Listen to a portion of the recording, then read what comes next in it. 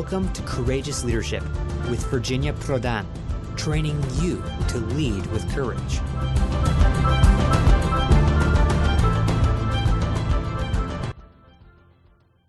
Hello, everyone. We are so happy to have you again here. We are so grateful for your faithfulness, for your desire to learn, to be a courageous leader, especially during this time in our country and even around the world.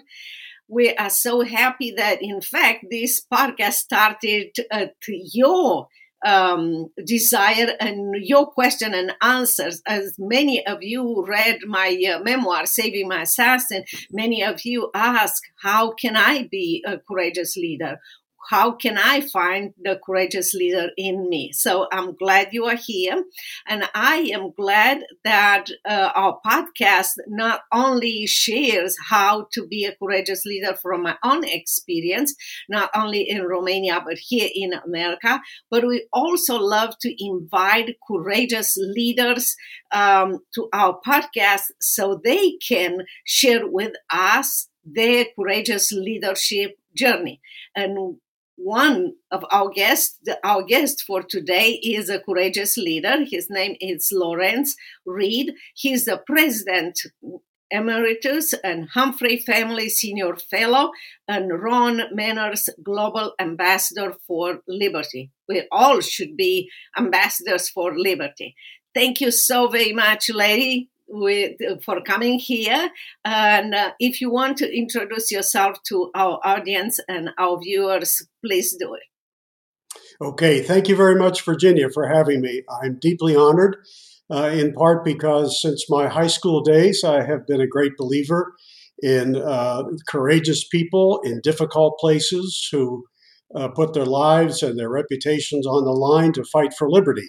And you certainly did that in Romania, and so did so many others. And much of that continent is free today because of courageous people who exhibited the skills and the talents and the courage of the leadership that you so often talk about.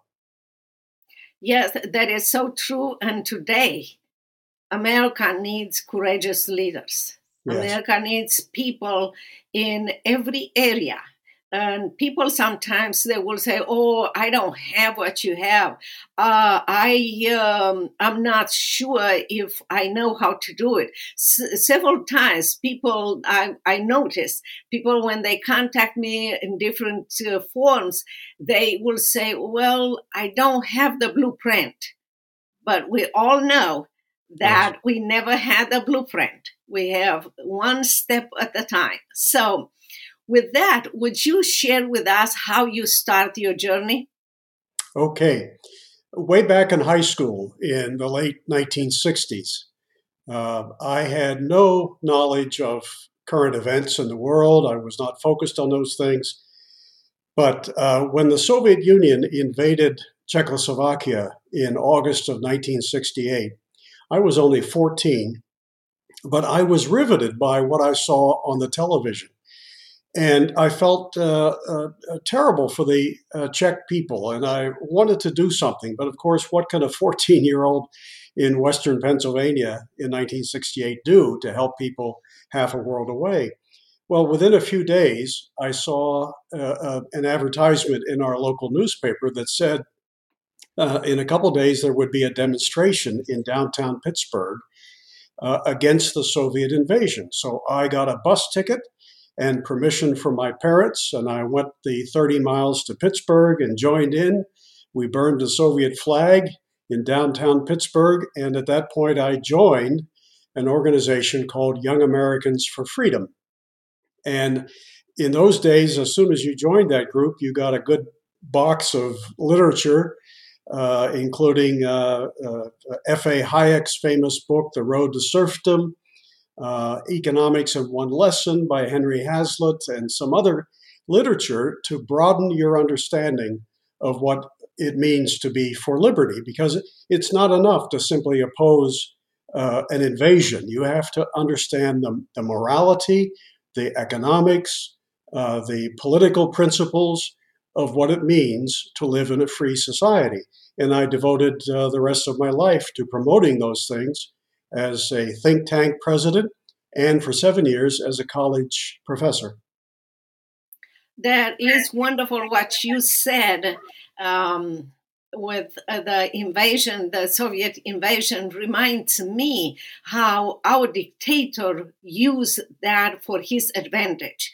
Yes, He was the only president in the Eastern Bloc who raised his voice and said that was wrong what the Russian did.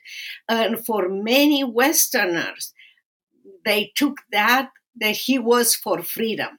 Yeah. But that was not correct. He took advantage that people applauded him, invited him in different areas, and suppress us even more because he had outside support. So, and he tried to keep Romania as isolated as possible from Westerners. In fact, I call Romania under his regime a land of lies and a prison land. Yes, I think you're exactly right. And what the Soviets were doing to Czechoslovakia, he was doing to his own people. Yes, exactly. So we have to be very aware that the socialist system works on lies. They will present a wonderful picture, but behind the screen, it's going to be a horrendous isolation. People will be taken away from all the opportunities or possibility to raise their voice or to be able to communicate with others. Fake news and lies are part of socialists. So for many Americans that they don't never experience socialism, it might sound good, it might sound wonderful, but it's not. I live under, and I know exactly. Also, I hope that American people will understand how clever the liberals and people using nice words like they use exactly the books of the socialist leaders that they use for hundreds of years in Russia, in Romania, in China, whatever. So I hope American people will open their eyes and mind to understand there is a difference between what those lovers of socialism are saying with their own words and what they will create for us. Exactly. And you put it so well, Virginia, when you stress that socialists use lies. They are moral relativists at best, meaning that they don't regard truth as something that is firm and unchanging, let alone from a higher authority, from God himself. Instead, they think that truth is whatever serves their agenda. And so they will lie and think nothing of it. They don't believe they're going to be accountable to any higher authority, that there is no afterlife where they may have to pay for their crimes. And they think that they're better than every other person and that they should use political power to force people to live the way they think they should live. I mean, socialism, by definition, is not voluntary. It never is. It can't be. In fact, if it was voluntary, I would say to socialists, well, why do you need to change the system? If it's voluntary, you can do that now. Go form a commune and of willing participants and see what you can do. But no, they can't do it voluntarily. They have to use the state to force people to do what they think they should do. That is so correct. And not only that, they will create out of a government their own God. God will not be allowed to be praised. And people that will praise God, like Christians, will be persecuted. Because one of the things that socialist doesn't like is a loyal Christian to Christ. We are respectful to the government, no matter if it's a capitalist or communist. I lived under a socialist communist government, and I was respectful, but I spoke the truth to them. So when they present, even right now, these liberals freedom like a program from the government, they are building the way for us to accept socialism. Freedom is a gift from God. The Bible tells us you will know the truth, Jesus Christ, and the truth should make you free. Not the government, not your own skill, nothing else. So I hope people will realize the lies and what they are building. It's like giving you something that what they call for free to lock you up in a cage. Yeah, I like to say that government has nothing to give anybody except what it first takes from somebody. And a government that's big enough to give you everything you want is big enough to take away everything you've got. Yeah, that is so true. And there are consequences. When you read in the Bible, you see in the Old Testament, in the New Testament, God is a God of justice. God is a God of love and has lots of patience.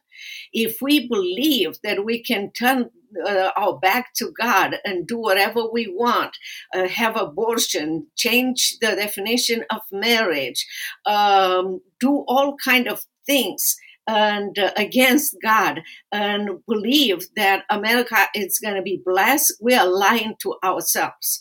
That is going to be.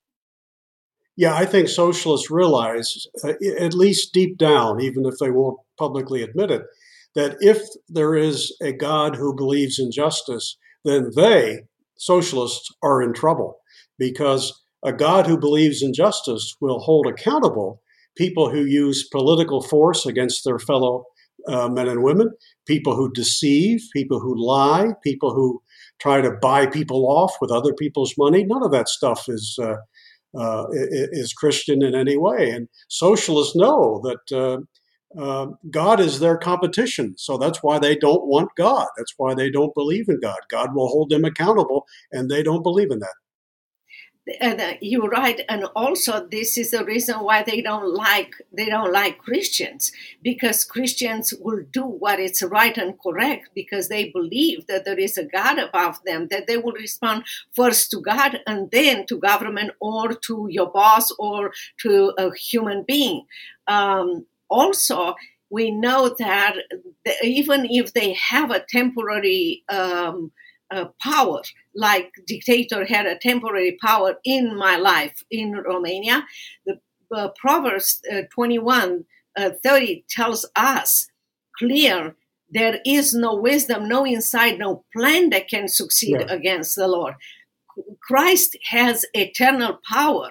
He might allow us to teach, a socialist or a dictator or people that will take away our freedom. God might allow us to bring us back to Him, but they don't have nothing else but a temporary power. And like you said, they will one day pay, if not here, one day in eternity will pay for their actions. So and they lie about everything.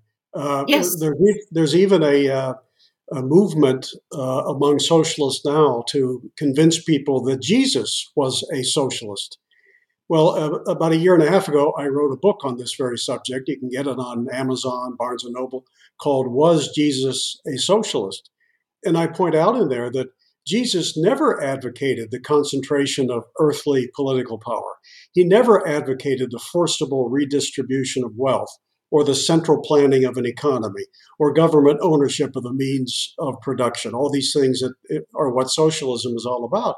In fact, when a man approached him and asked him to do a little redistributing, the man said to Jesus, Master, speak to my brother that he divideth the inheritance with me. In other words, use your power to redistribute the wealth here. I think I should get more. And Jesus did not say, oh, well, we'll look into it, or if you didn't get your share, we'll take it from the other guy. No, what he said was, Man, who made me a judge or divider over you? Take heed and beware of covetousness. And elsewhere in the New Testament, you find Jesus telling parables that have a very strong pro private property, pro freedom, pro individual responsibility message. How about the Good Samaritan? Why do we think of him as good? Because when he came upon a man in need, he didn't say to the man, "Oh, well, there must be a government program for you," or "Call your social worker, see you later." No, he helped the man of his own free will and with his own resources. If he had done any of those other things, we would not think of him today as the Good Samaritan. We would think of him as the good for nothing Samaritan. And on and on. Jesus drove money changers from the temple, but he didn't drive them from a bank or a marketplace. They were defiling the house of God. And if you showed up at a funeral with a kazoo and started playing Happy Days Are Here Again, you're going to be asked to leave. And that's essentially what Jesus was doing. But time and again, socialists today lie to make gullible Christians think that Jesus himself was a socialist. They say, well, he was for the poor. Well, yeah, he was. But he never said the way to solve problems of poverty is for the government to take from some and give to others, rob Peter to pay Paul. If he came back today and spoke to a large audience of people, and let's suppose he said, okay, tell me, what did you do for the poor? If you raised your hand and said, well, I voted for the politicians who said they would take care of that, I can assure you Jesus would not be impressed. He would say, what? I told you to do something about that. I didn't tell you to vote to have some politician rob Peter to pay Paul and get the job done at twice the price. Yeah, that is so true. And he also said that you will have poor with you all the time, which means there is a reason why he allowed people to be. Maybe some of them, they don't have or they never developed the skill to manage. Some of them might be for any other reason. I don't pretend to have the answer for that. But one of the reasons is not to wait for government, but for us, for Christians, to be the hands of Christ and share them. And not only to be the hands of Christ, but to equip these people to become independent. And That's whatever right. we are, we can do that. And that's part of being courageous. And we also notice, I have been here for 33 years in America, and I notice gradually that the government tries as much as possible to develop the welfare system and hook people to this system in order to vote for them. But Yes. also I noticed another path that they developed to try to put as many obstacles in a path of churches and Christians to help people in need, poor people, because they want to have monopoly. They want to be the only ones, so those people will depend on God. How would you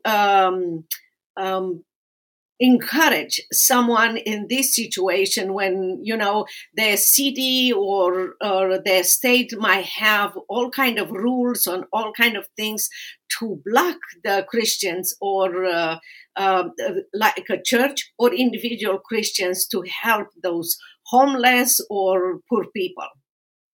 Well, several things. One, I would say don't vote for the politicians who create those obstacles. And if they're in office today, throw them out at the next election. And then secondarily, find ways in which you can quietly be of assistance to those genuinely in need through no fault of their own. Do it anyway on your own or through your church or whatever way you can. Sometimes what the poor need the most are not material things, but rather good counseling, because sometimes their poverty stems from some behavioral problems, some bad habits, some poor choices. And the best thing you can do for them is to convince them in a lovingly way that they should avoid those behaviors and focus on self-improvement. Another reason why we have poverty is that the government creates it and then pays people to stay poor. because, as you pointed out, they use it as a means to buy votes at the ballot box. Vote for me and I'll get you more. Vote for me and I'll do something for you. And I would just say to people, don't be suckers for this stuff. I mean, the politicians are using you when they say that. And if you believe that the politicians can solve poverty better than you and I and other private people can do through our churches and other associations, you're fooling yourself, because government just creates dependency from one generation to another. They cynically buy votes with the whole process, and they don't ask for accountability in return. If I give to a charity and I find out that, they're just subsidizing bad behavior, they're not changing anything, then I say, okay, I'm not going to write you a check anymore. But of course, government doesn't hold anybody accountable. They just say, you want money? You need money? Here's a check. And so in many cases, they're simply subsidizing and continuing the bad behavior that created the poverty in the first place. That is so correct. It comes to my mind. I'm reading a book, and in that book, the author is talking about several people that at a young age started a business, but not in a right way, and they got homeless. And there were people that reached out to them in that hard time in their lives and change the course of their lives. And now they are millionaires because someone realized this person made a mistake, but I can help them. Also, I remember at least 2 big actors that are sharing. At the time they were homeless because they couldn't find a job or anything, how someone reached out to them and helped them. In fact, there was one very famous comedian, an actor, that for every single movie, he made a contract that in that movie, at least 10 homeless will be hired for different roles, small roles. So it's amazing to me that those people never forgot how somebody reached out to them. They didn't look for the welfare system and everything, who, like you said, cuts off your wings, but they accepted individual help, and they never forgot those people and encourage others to do the same. Yes, in spite of all the things that government does to put obstacles in our way of helping people, and in spite of all the ways in which it creates poverty, we are still a very generous people in this country. I don't know that there's ever been a time when somebody who really needed help went to the Salvation Army or the Red Cross or to a church and was told to get lost. I've never heard of that. I mean, that's so unbelievable and so rare if it happens at all.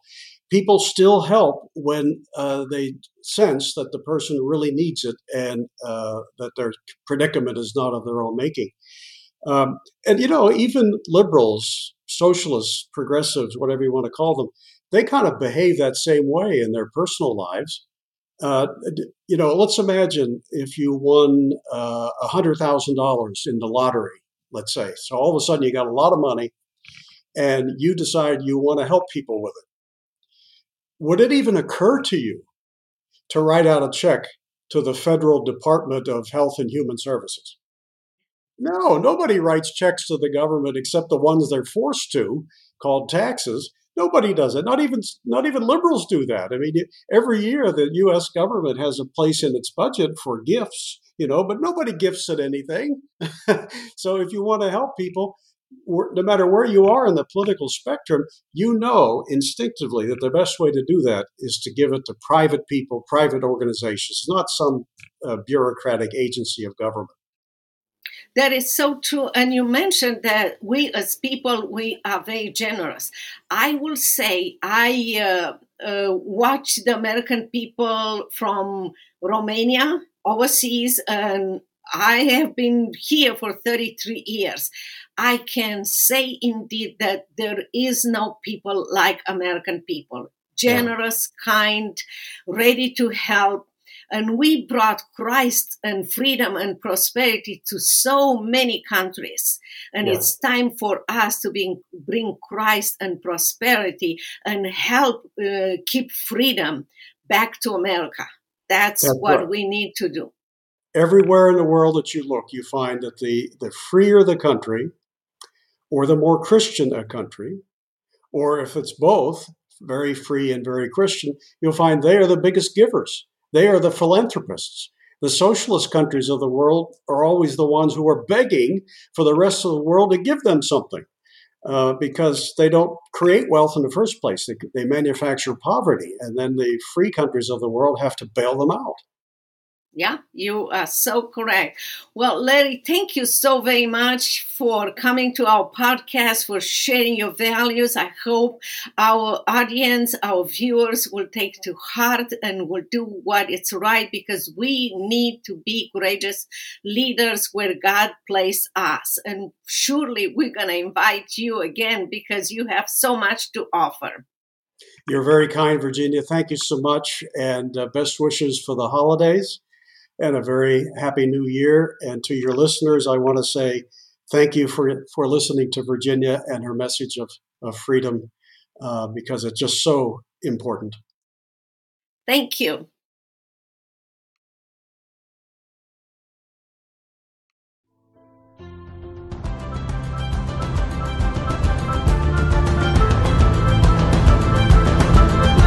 If you want to know more about Virginia Prodan, her coaching program, buy her book, Saving My Assassin, or invite Virginia to speak at your events, visit virginiaprodanbooks.com.